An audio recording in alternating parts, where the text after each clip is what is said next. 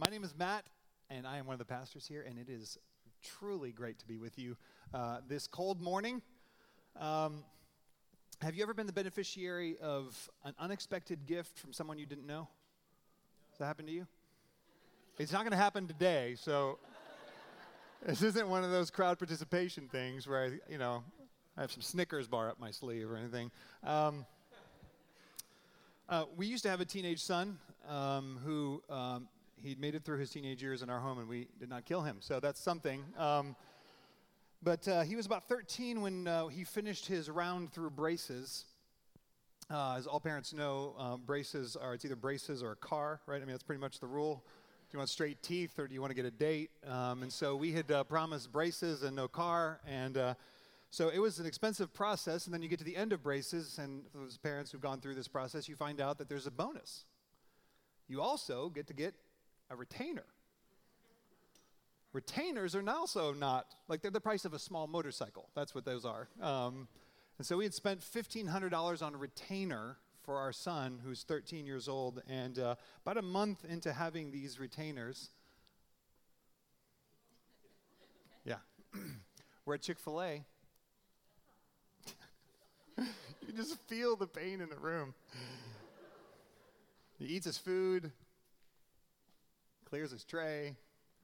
A couple hours after he's gotten home, he's like, hey, I don't know where my retainers are. And so I asked, are they not in your mouth? Which, is he said, no, but I think I may have left them on my tray at Chick-fil-A and accidentally thrown them away. I immediately asked, how long have you known, of course, but that wasn't the point. So we go back to Chick-fil-A, we start digging through the trash. Absolutely we did. They were not going to help us, but they let us do it, so that was helpful. Alas, there was a lot of trash that day, and we were unable to figure out which of these many, many bags in the multiple dumpsters had said retainers. So the retainers were gone. And my son was very distraught and sad and apologetic, appropriately so, like every 13-year-old should be. And I was trying to figure out what a good parent does in a moment like this. And one of the things that I learned very quickly in the span of about 24 hours there was, this is really for another sermon, was he couldn't pay us back. And that suddenly hit home of I couldn't pay him back. And so we got to talk about the gospel a little bit on that next day. But the replacement retainers were just $600. Just $600. It was November, which of course is the perfect time to spend $2,100, right? Things were pretty tight for us. We were still paying off the retainers, we're in that place. And about a week later, a doorbell rings, and a woman that I have never met before, and I don't think I've ever met since, walks up to our door and says, I have a gift from someone who's asked me to bring this over. And she hands us an envelope, and open up the envelope, and there are 6 $100 bills in there. And I still, to this day, do not know who that came from. But one of the things that was facilitated by that process is that there was one that I knew had been generous to us, that God had, without even praying for the help, had demonstrated his generosity, his abundance, and it felt like abundance. It felt like $1 million in that moment. It felt like something we didn't have, and for a second I could see the world. We saw the world as this place where God sees us and can provide for anything that comes our way. That's the way Jesus looked at the world, every day. The entire time that he was on the earth, we saw the video, remind you 3 times, hopefully you've kind of, some of it's sinking in, right? Repetition. That's how Jesus saw the world. He saw a good creator who had filled the world with the opportunity and the possibility for there to be flourishing, and that there was enough. There was more than enough if mankind will operate within the image of God that they've been given and according to the economy of the kingdom. And of course we didn't. We didn't from the beginning, and frankly we oftentimes and most of the time don't now. So a couple weeks ago, we started looking at the idea of scarcity and the scarcity mindset, what it looked like to shift from that. And then last week, Steve did an amazing job of walking us back through the biblical narrative from Genesis 1 to Revelation 22 and showing us the abundant kindness and faithfulness of God as he pours himself out over and over and over and over again to a people who are not interested in following him. He reminded us that our cup overflows. Our cup overflows. That's the truest reality of the kingdom of God for us and on our behalf. And so if the first week was to fight a scarcity mindset, and last week we were being invited to believe in a generous God, on this final week we're going to focus on sharing an overflowing cup. That there is an overflow that has come to us in Christ, and that we have this opportunity, this gift, if you will, to be the kinds of people who share an overflowing gift, an overflowing cup. So we're going to look at this through three particular lenses. One is why we share our overflow, what sharing overflow looks like according to the scriptures, what sharing overflow creates, and we'll talk briefly about how do we become those kinds of people who share from overflow. So why do we share from overflow? We're going to blitz. I'm going to talk about all kinds of stuff from the Old Testament, so buckle in, because here we go. So why do we share from overflow? We share from overflow because it is the proof of God's abundance and faithfulness to us. And it's an evidence of our participation in God's kingdom economy. So why do we share? Why do we share our overflow? It's because it is a proof of God's abundance and faithfulness to us, as well as an evidence of our participation in God's kingdom economy. Steve told me I had to say something about the Sabbath, so here it is, Steve. Not the way you think, though, so I'm basically rebelling. One of the things that happens in Leviticus, we see this strange generosity of God towards his people. In Leviticus, the children of Israel aren't in the land yet, and he gives them these commands about how they're going to live once they enter this promised land, this land that's full of milk and honey, full of abundance that he's prepared for them. And so in Leviticus chapter 25, verse 1 through 5, he sets something up. Follow on the screen. It says, "And the Lord spoke to Moses on Mount Sinai, saying, 'Speak to the people of Israel and say to them, when you come into the land that I give you, the land shall keep a Sabbath to the Lord. For 6 days you shall sow your field, and for 6 years, you shall sow your field, and for 6 years you shall prune your vineyards and gather in its fruits. But in the 7th year, there shall be a Sabbath of solemn rest for the land, a Sabbath to the Lord. And you shall not sow your fields or prune your vineyards. You shall not reap what grows itself in the harvest, or gather the grapes of your dressed vines. It shall be a year of solemn rest for the land.'" So God says, I'm giving you this command. 6 years, you're going to work your land. On the 7th year, you're going to let it sit there. You're going to lay it fallow, is actually the expression. After these verses, God goes into talking about, actually, there's more than that. There's going to be this opportunity at that 7th year. Every 7 sevens, every time you have 7 of these 7 years, is going to be this special year called the year of Jubilee. And on that year, what's going to happen is everyone who sold their ancestral land, the land that they received when they entered the promised land, they're going to get it back.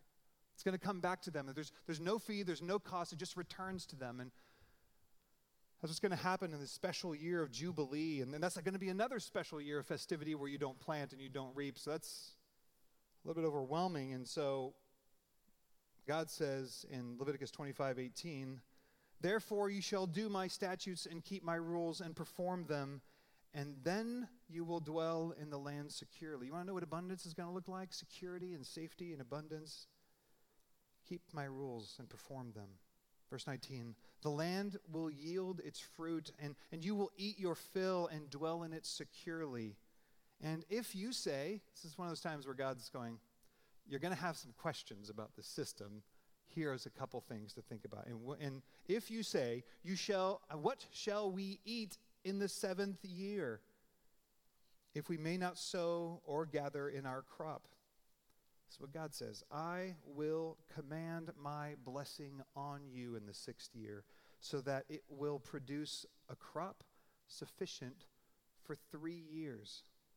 When you sow on the 8th year, you shall eat some of the old crop, and you shall eat the old crop until the 9th year when the crop arrives. What we see in this passage, which is probably not one of those you thought we were going to talk about this morning, not a lot of Leviticus passages that we talk about. It's almost like God is built into the rhythm of the Israelites' life, into the very system of how they're going to live in the land. He's built this in this rhythm of seeing and experiencing his generosity and abundance in the midst of what seems to be a setup of scarcity. Does it seem like God's almost setting them up to experience scarcity so that he can show them abundance? That's exactly what he's doing. And he's doing it on purpose because he loves them. He builds a rhythm of faith and dependence for them so that every 7 years, they're going to have to believe him that he is an abundant and generous God, and that though they are not going to work their crops, there's going to be enough. And they're all going to do it together. And so there's going to be a sense of scarcity all together, and in the midst of that, God's abundance and provision is going to come forth. Because what's he going to do? Does he say, hey, listen, and so on the 9th year, it's going to be really, really tough. No, he says, I'm going to give you 3 years of abundance beforehand. I'm going to triple your crop on the 6th year. You know what's fascinating? To our knowledge, according to the scriptures, Israel never does this. Now, they may have, but there's no indication in the scriptures that they do. And according to the book of Judges, it doesn't look like they're keen on doing anything that God wants them to do. And so maybe they did it the first time, maybe they did it a second time, but to our knowledge, there's never been the movement of believing God. And so I kept thinking, God comes through on his promises. So year 6, there was this triple crop, and what the scarcity mindset was inviting them into in the same way that it invites us into, and that is what? Well, maybe I'll just hold this triple crop, and we'll just plant one more year. Let's make sure, right? I mean, we should take this for ourselves. And God says, no, your opportunity is to trust me here, that I'm abundant to you, so that you can now be abundant and overflow to the land. And this is what he says. Verse 23 says, the land shall not be sold in perpetuity, for the land is mine. For you are strangers and sojourners with me. Now, hold on to this idea, because we're about to get back to this sojourners idea.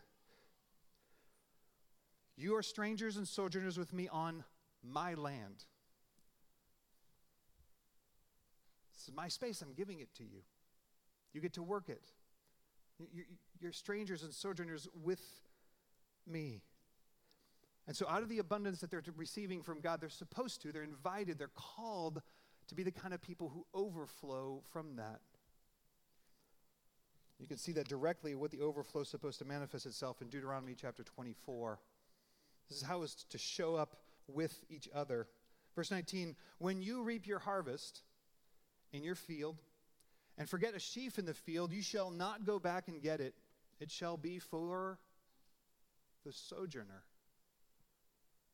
the fatherless, and the widow, that the Lord your God may bless you in all the work of your hand.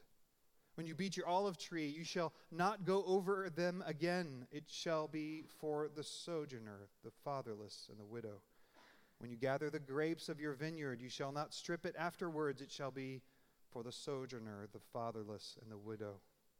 You shall remember that you were slaves in the land of Egypt. Therefore, I command you to do this. God's saying, which is why it's so pivotal to realize that he's saying, you're sojourners to me. You're on my land. And how do I treat sojourners? I give them my abundance. So in Deuteronomy 24, he says, and so now you in the land, when you have a crop, don't go over and strip the land of all that there is. Don't maximize your profits. No, instead, let the opportunity for those who need, this is the trifecta of the vulnerable, the sojourner who doesn't have their people, the widow and the fatherless, the orphan. God is saying, I'm going to take care of them in my kingdom economy by you being responsive to the abundance I've given you and therefore being overflowing unto them. So I need you to trust me, to not maximize your profits, but to believe that that's how I'm going to care for others through you. You're sojourners. Look how I'm treating you. Treat sojourners like that. Treat the fatherless like that. Treat the widow like that. It's funny, I saw the commercial for Black Friday this last week, I think it was. And it was picking on Walmart. Walmart's like, Black Friday begins 6 p.m. on Thanksgiving Day. Like, that's not Black Friday anymore. That's just Black Thursday now. I mean, we're just moving, right? And I kept thinking, everybody's, and of course there was a couple other stores and everyone's following suit, right? Because you got to maximize profits. And if Target's going to be open, well, by golly, Walmart better be open, right? I mean, you got to keep up with, and you got to. What would it look like if we believed in a kingdom economy, that there's more than enough, and that we offered that?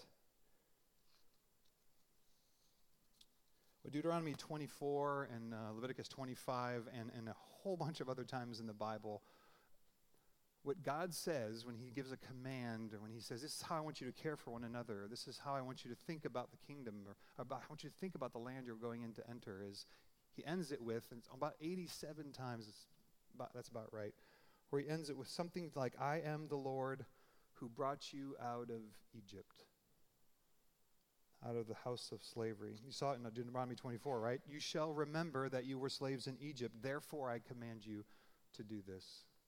And so there's this Old Testament rhythm of God saying, all the reasons why you're going to listen to me and follow my ways, some of this seems crazy. What do you mean don't plant on the seventh year? All the other folks are planting things.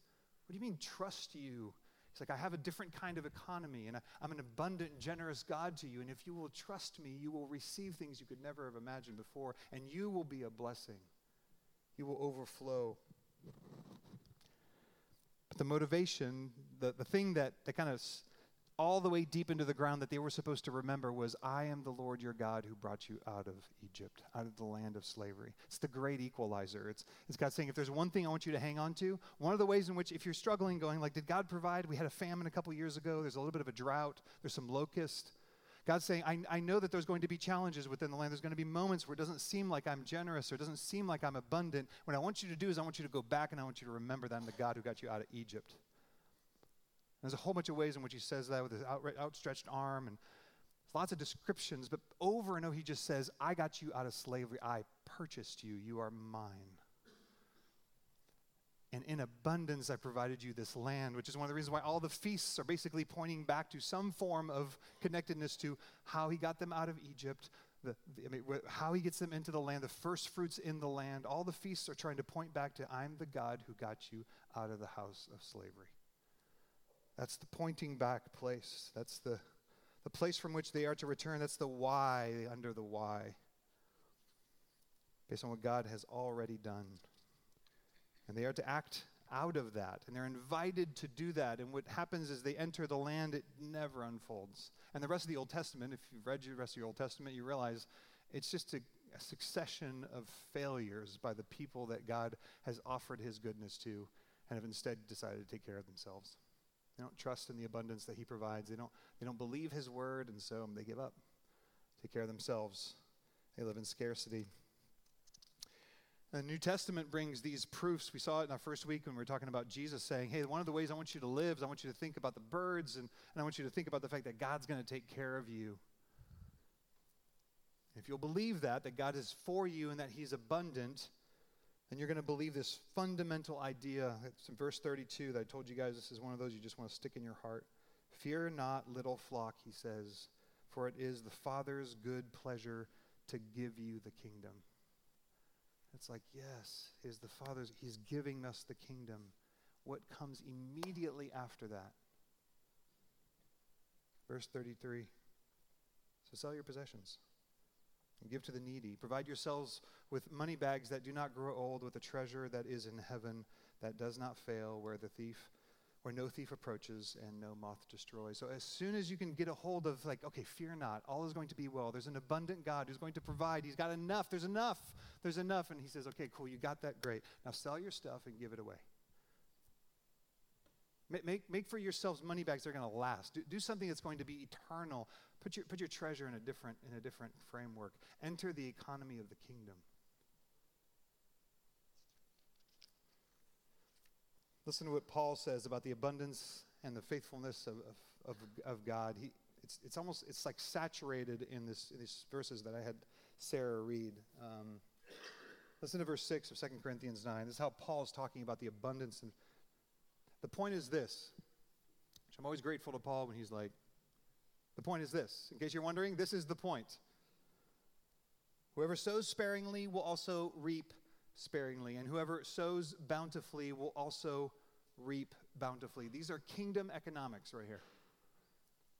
If you sow sparingly, you're going to reap sparingly. If you sow abundantly, you're going to reap abundantly. And in this is this idea that God has sown abundantly to you. He's sown abundantly to you, and he's wanting to reap abundantly. So don't sow sparingly. Don't sow with scarcity. Sow with abundance. So out of abundance. And notice that if you sow sparingly, you're going to reap sparingly. It's not, well, if you sow bountifully, you're going to reap bountifully. It's not the other way around. It's not like once you've had a bountiful reaping, then sow bountifully. He's saying, no, you sow bountifully unto receiving, unto reaping bountifully. It's the economy of the kingdom. Paul continues in verse 8. He says, and God, listen to this. Just imagine if you believe this was true today, right now, every day. And God is able to make all grace abound to you, so that having, listen, all sufficiency in all things at all times, you may abound in every good work. Imagine if you had all sufficiency in all things at all times, and if that's the case, then you're going to abound in good works. And Paul's saying, it's true. You have all sufficiency in all things at all times. And I know, you go back to scarcity, we feel the gap. We feel the absence of what isn't. Sometimes it doesn't seem like there is enough. Paul's saying this is the abundance of our God. It's just rolling and pouring off the page that he gives. He gives and we overflow, in this case in good works. But he continues on. Verse 10 of 11, he says, again, capture all the words here. He who supplies seed to the sower. Just jump back to Leviticus 25. He who supplies seed to the sower and bread for food will supply you and multiply your seed for sowing and increase the harvest of your righteousness. Verse 11, you will be enriched in every way. You will receive, you will experience, you will know the abundance of God. Why? For what purpose? To be generous in every way, which through you is producing thanksgiving to God. You're going to be enriched in every way that you may be generous in every way. This is the kingdom economy. It's how God and Christ view the kingdom. It's God saying, I have committed to supply you out of my abundance so that you would overflow, that you would share, and that therefore you would be a witness to the abundance and the overflow that I have poured out on you. That's how it works. You would know and demonstrate it.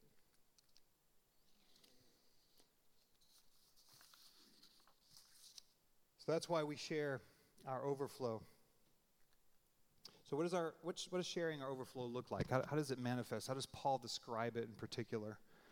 Well, Paul is in these two chapters, in 2 Corinthians chapter 8 and chapter 9, they're like this aside that Paul does in talking to the Corinthian church. And he uses in particular in chapter 8 the example of, or the illustration of, what's going on in Macedonia. and the Christians in Macedonia. And he uses them as a model so that the Corinthians would be encouraged, challenged a little bit, maybe prodded a little bit by the incredible picture of what unfolded with these Macedonians, which we'll get to in a second here, that they would be choosing to come through.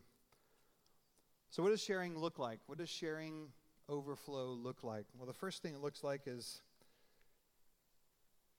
that they gave themselves first to God. 1 Corinthians chapter 8, verse 5 says, "Now, not as we expected, but they gave themselves first to the Lord, and then by the will of God to us." And I was studying and reading through this, that what struck me is that it says they gave themselves to God. Again, looking for that giving and taking language in the scriptures, right? That they gave themselves first to the Lord, it says, and then to us. And his commendation to them, he's saying, the only way that they were able to give themselves to us is because they had chosen to give themselves to the Lord first. That he was, in words of Revelation, their first love. That they were overflowing by the fact that they understood that he was an abundant, overflowing God. And then they spread it. So they gave themselves to God first. That's some of what it looks like. So we give ourselves to God first. And some of us haven't given ourselves to God. And we're wondering why it's really, really difficult for us to be generous with our time and our energy, with the ways and the assets that we have, or the abilities or the skills that we possess, let alone our money. And we still belong to ourselves. And just like the God of the Old Testament says, you don't understand. Remember, I got you out of slavery in the same way God said, I've purchased you. In Christ, I've purchased you. And you are not your own anymore. And the invitation is that we must give ourselves to God first. And so if you're struggling with generosity, with feeling like scarcity, my question would be, are you giving yourself to God first? Are you struggling to give yourself to God first? Or are there just pieces of which you're willing to give to God first? But then when something comes up that's asking for another piece, you're like, no, that one belongs to me.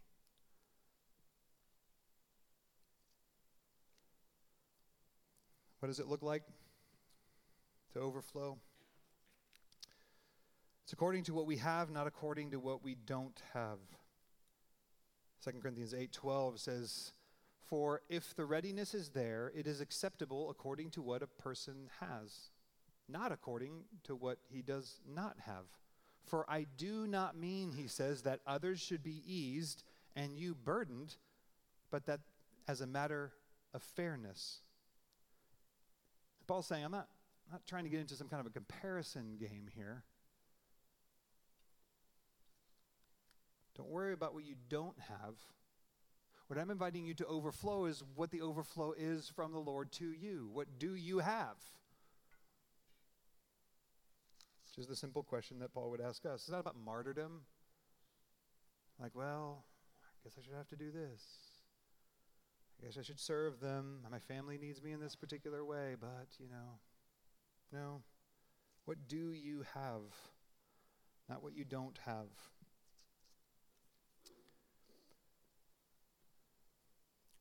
What sharing overflow looks like is also out of abundance and out of need. This is one of the fascinating pieces of these two chapters, is that you have this picture here in verse 14 that says, your abundance, he's talking to the Corinthians, your abundance at the present time should supply their need so that their abundance may supply your need, that there may be fairness. And verse 15, "For it is written, whoever gathered much had nothing left over, and who gathered little had no lack." We saw that week 1, right, with manna. This is a manna verse. He's saying there's enough. There's enough for those who need and those who don't have. And he's saying your abundance is going to supply their need. And so one of the invitations that Paul clearly says, it's not wrong to have abundance. If you got abundance, that's great. What Paul's saying is, some of the reason you have abundance is so that others would be lifted up, that other needs would be met. That's some of the purpose for abundance. So giving out of abundance is good. If you've got extra time and energy, if you've got wisdom that you've earned over the, you've got knowledge, you don't have to apologize for it. You have an abundance, you get to give it. You can afford it. You can hand it off. can make others rich with it.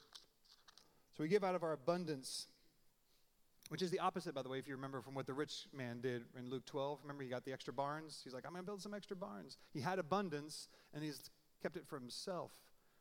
And Jesus said, you're not rich towards God. You have abundance. If you have abundance, if you got surprise abundance, like that rebate that came to you that you weren't expecting, or that extra day off, snow day, like whatever. What does it look like to believe that out of my abundance, I am to overflow to others? So it's out of abundance, but also out of need. And this is one of the most incredible verses in the New Testament. It's talking about these Macedonians. This is Paul describing what these Macedonians did in giving themselves and giving their resources to the church in Jerusalem. This whole conversation is about the fact that Jerusalem's in the middle of a famine and all the people, and of course in hardship, persecution. And Paul's saying, listen, these believers in Jerusalem who were fathers to you, they're in need. And so the Macedonians responded this way. It says, for in a severe test of affliction, their abundance, listen to the language. This is truly amazing language. Their abundance of joy and their extreme poverty, those two things, have overflowed in a wealth of generosity on their part. I mean, just think about how Paul crafted that sentence. That their abundant joy, they have enough, and their extreme poverty is the reality of where they really are, have overflowed in a wealth of generosity on their part. And then Paul goes on in verse 3, he says, for they gave according to their means. As I can testify, I saw it, I know what it was like there. And beyond their means, he says, of their own accord. So we give out of our abundance, and we give out of our need. But we do so of our own accord, he says. He commends them. Of their own accord, they chose this, which just takes us to the last. How do we overflow? With joyfully guided. We overflow by being joyfully guided by the Spirit. Verse 7 says, each one must give as he has decided in his heart, not reluctantly or under compulsion, for God loves a cheerful giver. Kids had this little tape thing that was like, God loves a cheerful giver, da da da da da. You guys have that with your kids? No? Just me. Good. It was an annoying kids song that was supposed to try and teach us Bible verses, but it stuck because it's there. Do you remember though? Okay.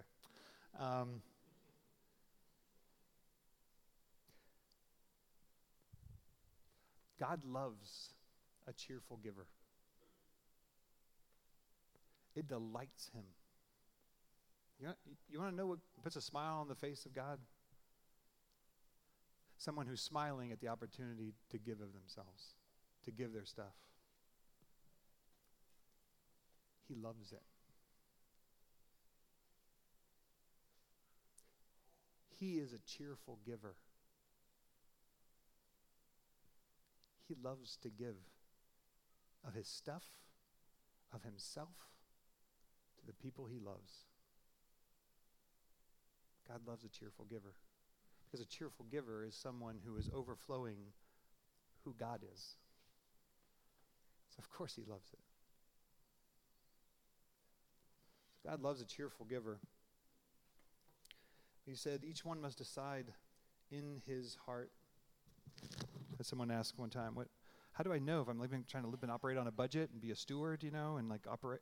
How do I give when I'm not expecting it? And that's something to work out. There's a lot of things to figure out when it comes to planning and being a steward and living according to some of the wisdom of Solomon, and also being open to be generous with whatever you have been given. But this I know. It's the Holy Spirit's job to tell you. It's his role. Lead you into all righteousness.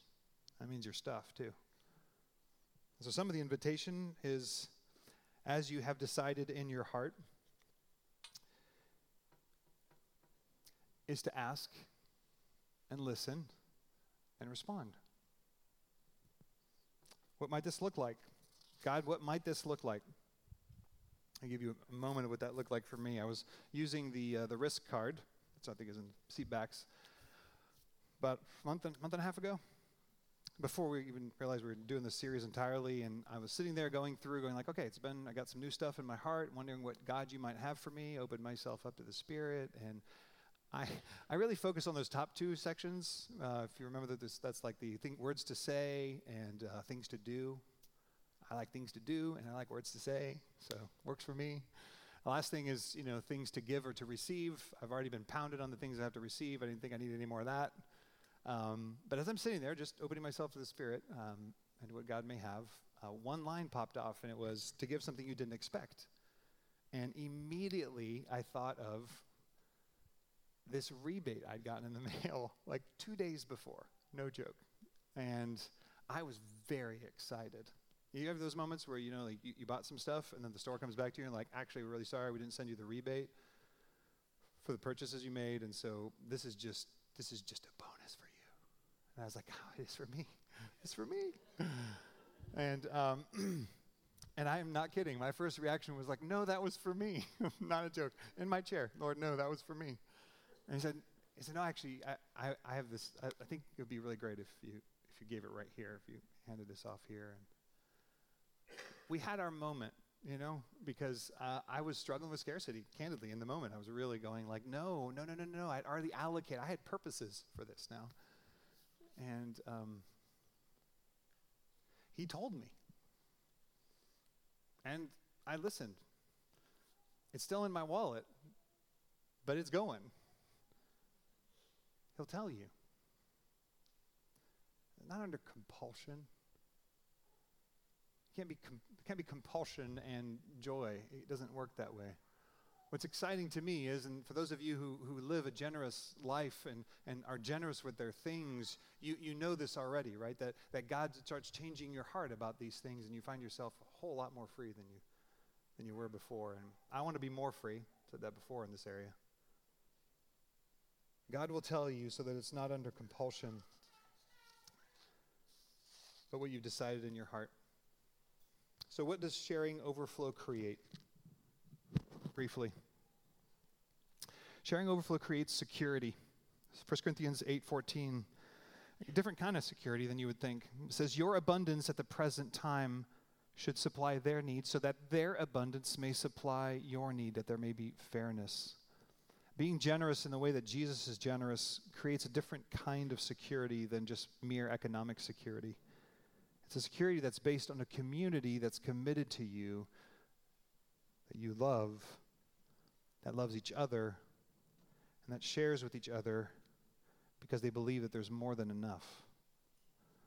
Throughout the history of Christendom, one of the most powerful testimonies about the church and about the reality of Christ being inside people's lives and having them act in ways they would not act has been the ways in which Christians have cared for one another. It's also been the way Christians have cared for people that weren't their own. You know, you're my disciples, and that you have love one for another. One of the things that love says is that when I have enough, you can have it. And then the day's going to come where maybe I don't have enough, and you're going to care for me.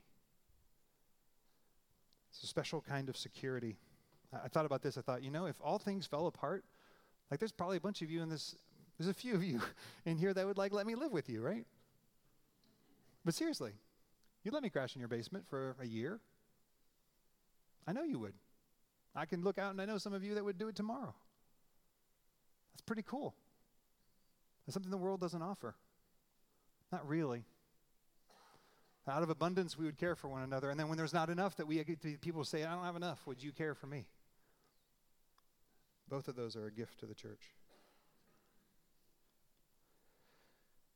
What sharing overflow creates security, a special kind of security. It also creates unity. Verse 14 says, while they long for you and pray for you because of the surpassing grace of God upon you. Here you've got these Jews, founding fathers of the church. You got these brand newish Christians in Corinth. And he's saying, if you participate in this generosity, there's going to be this interconnectivity where they're going to receive from you, and it's going to generate prayers to you. You're going to be united in a special kind of way, Greek and Jew, new Christian and kind of founding Christians. You're going to belong to one another. You're going to be united. The very thing that Paul's trying to make happen in all the churches, and especially the churches of the Gentiles. They would be one, as Ephesians says. Sharing overflow creates unity, and it creates thanksgiving and glory. Verse 12 says, "For the ministry of this service is not only supplying their needs, the needs of the saints." It's not just doing that, which is kind of a big deal. And you would say that's really where it should end, right? He's like, no, there's more. There's actually the good stuff, the really good stuff. But is also overflowing in many thanksgivings to God. Verse 13.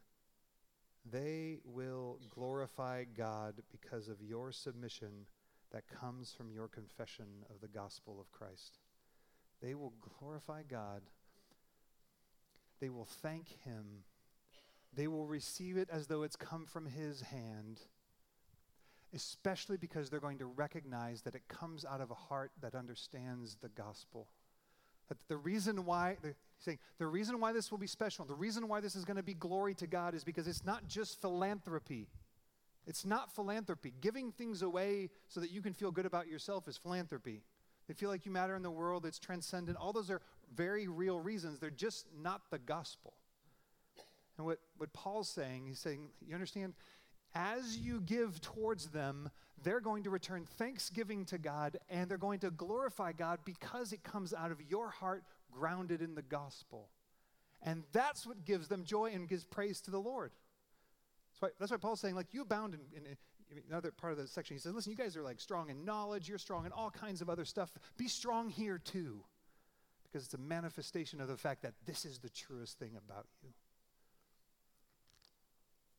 Glory to God.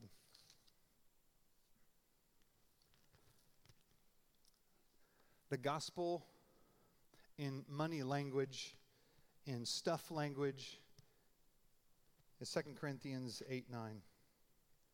"For you know the grace of our Lord Jesus Christ." Grace right there, same word for grace as the word gift. You know the grace of our Lord Jesus Christ. You know the gift of our Lord Jesus Christ. That though he was rich, yet for your sake he became poor, so that you, by his poverty, might become rich.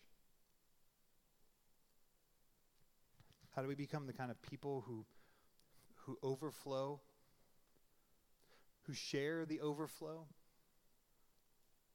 We're people who overflow because we see the one who has given himself to us. That there is enough because he has given himself to us. And so there is enough. And in the same way that God over and over and over reminded Israel, remember, I am the Lord your God who brought you out of the land of Egypt. So Christ reminds us, and Paul reminds us, do you want to know why you love? It's because I first loved. You want to know how you forgive others? It's because I first forgave you. You want to know how you bear a cross? It's because I bore a cross before you. You see, you have to look at what I've done for you. I became poor out of my riches so that you might become rich. Therefore, be like me. Out of the life that I have for you. Not out of some philanthropy. No, because the gospel is in you, because that is the deepest and truest reality about who you are. And so it's free, it's light, it's overflow. Even when it doesn't seem like there's enough, there's more than enough. What if we lived that way? What if we walked our days, our relationships, our work that way? If we looked at our checkbooks and our calendar that way, man, what kind of people would we be? What would we smell like? And what kind of thanksgiving and glory to God would come from the fact that people are like, something inside of you is different. That's the invitation of the kingdom.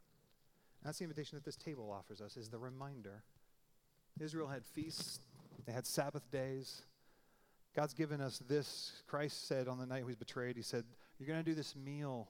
Every time you get together, you're going to remember that I am the one who became poor. I was rich and I became poor for you so that now you can make many rich. So come. This meal is going to be you receiving. And then you're going to leave this place and you're going to give this away everywhere you go. What this means about you and to you and for you is what you get to share and offer in abundance, because there's more than enough. Let's pray. Father,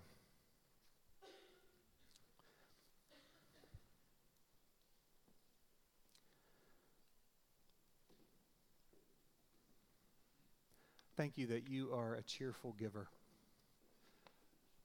That creation itself is a declaration of your delight to give yourself away, to give your things away, to invite us into that which is beautiful and powerful. And so, Father, we just ask that as we take this meal, that we would be reminded that from creation to Calvary, and from Calvary until now, there has been an invitation to the people that you would long and to have as your own, that we would know and remember what is truest. And so we ask that this morning we would be people who overflow, that we would be people who share out of the overflow of what you've already given us, because it is enough. Thank you for this reminder. Thank you for this body and this cup, this bread and this cup that reminds us of your body and of your blood. And we receive it with gratitude, and we ask that it would be the substance of you that goes with us in everything we do. We love you and we trust you. In Christ Jesus we pray. Amen. If you belong to Jesus, this is your meal. It's much rejoicing. So come and receive the grace of Christ and his body and blood for you. Come forward.